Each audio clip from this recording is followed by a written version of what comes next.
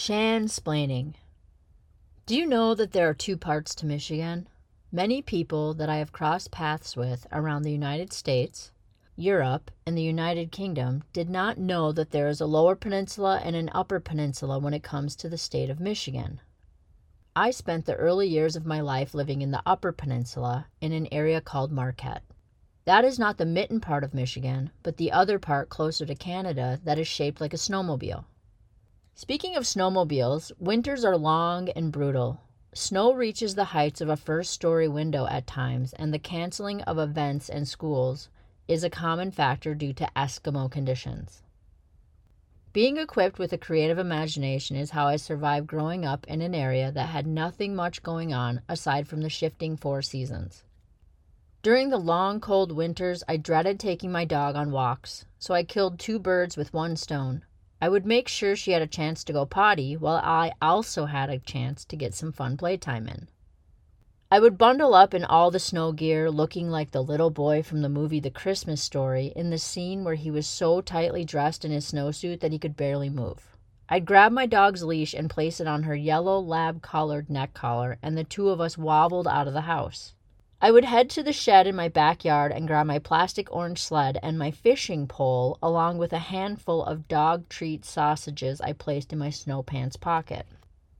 I sat on the sled, holding my dog's leash, while I placed a sausage on the end of the fishing pole. She chased after the sausage that hung way past the front of the sled and over her head.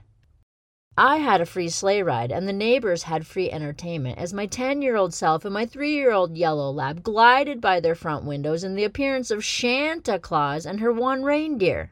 Ho, ho, holy moly, did we have some close calls with cars, seeing I didn't have much control of my dog and that out-of-control sausage hooked on the end of that floppy fishing pole. She chased that treat in all winding directions as it dangled on that loose rod. Yee-haw! When springtime approached, the muddy waters evolved, and it was time to pretend I had a real motorcycle. I was too young to ride a real one, so my flashy yellow banana seat bicycle with a few added additions would have to suffice. My friends and I would grab real motorcycle helmets from one of our houses, seeing everyone had four-wheelers and snowmobiles and real motorcycles too. Motorcycle helmets came a dime a dozen.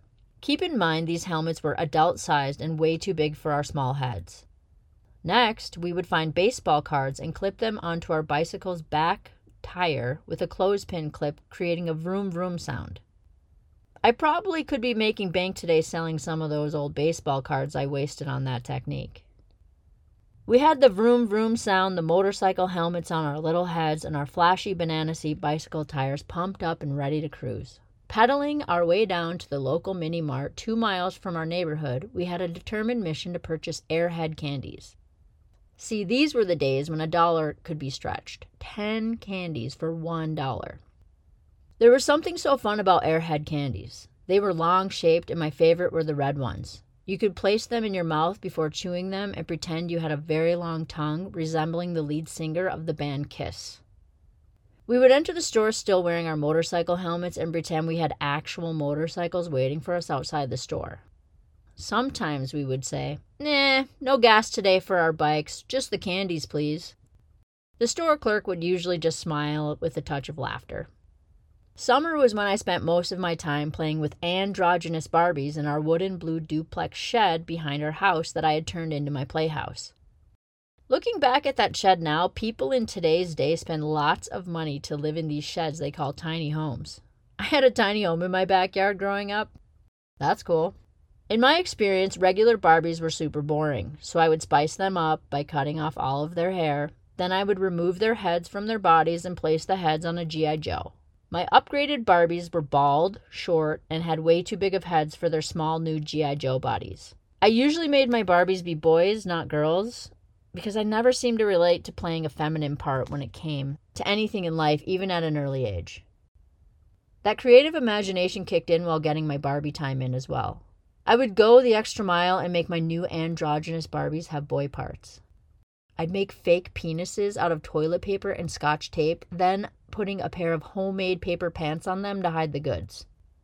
My mom found my homemade Barbie one time, and this particular day was a day I learned what the emotion awkward felt like. Fall would arrive, and after doing chores of raking the beautiful leaves, I would stir up some fun on our landline telephone.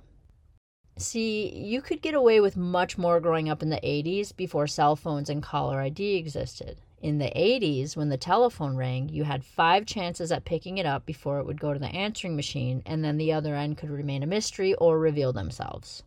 I rarely let the phone go to the answering machine due to constant curiosity of who was calling. Often my household growing up would receive telephone calls from telemarketers, also known as people not knowing how to pronounce the last name Provost. People would pronounce it Prevost or Prevost. I still don't know how Provost is such a hard word to pronounce for some individuals. Anyhow, messing with the many telemarketers that would call our landline was a regular source of entertainment. Here is an example of a scenario that often would happen when I picked up the phone. Ring, ring. Me. Hello. Telemarketer. Hi, can I please speak to Mrs. Prevost? Me. It's Provost, and no, she is in the shower. Telemarketer.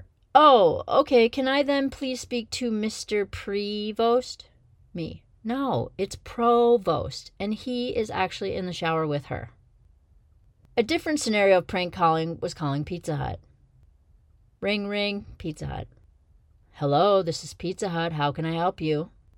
Me. Hello, I would like to order a medium-sized delivery boy with nothing on him, please. Sometimes I would wait to see what the other line's response would be, but more than often I would just hang up after that mic drop moment.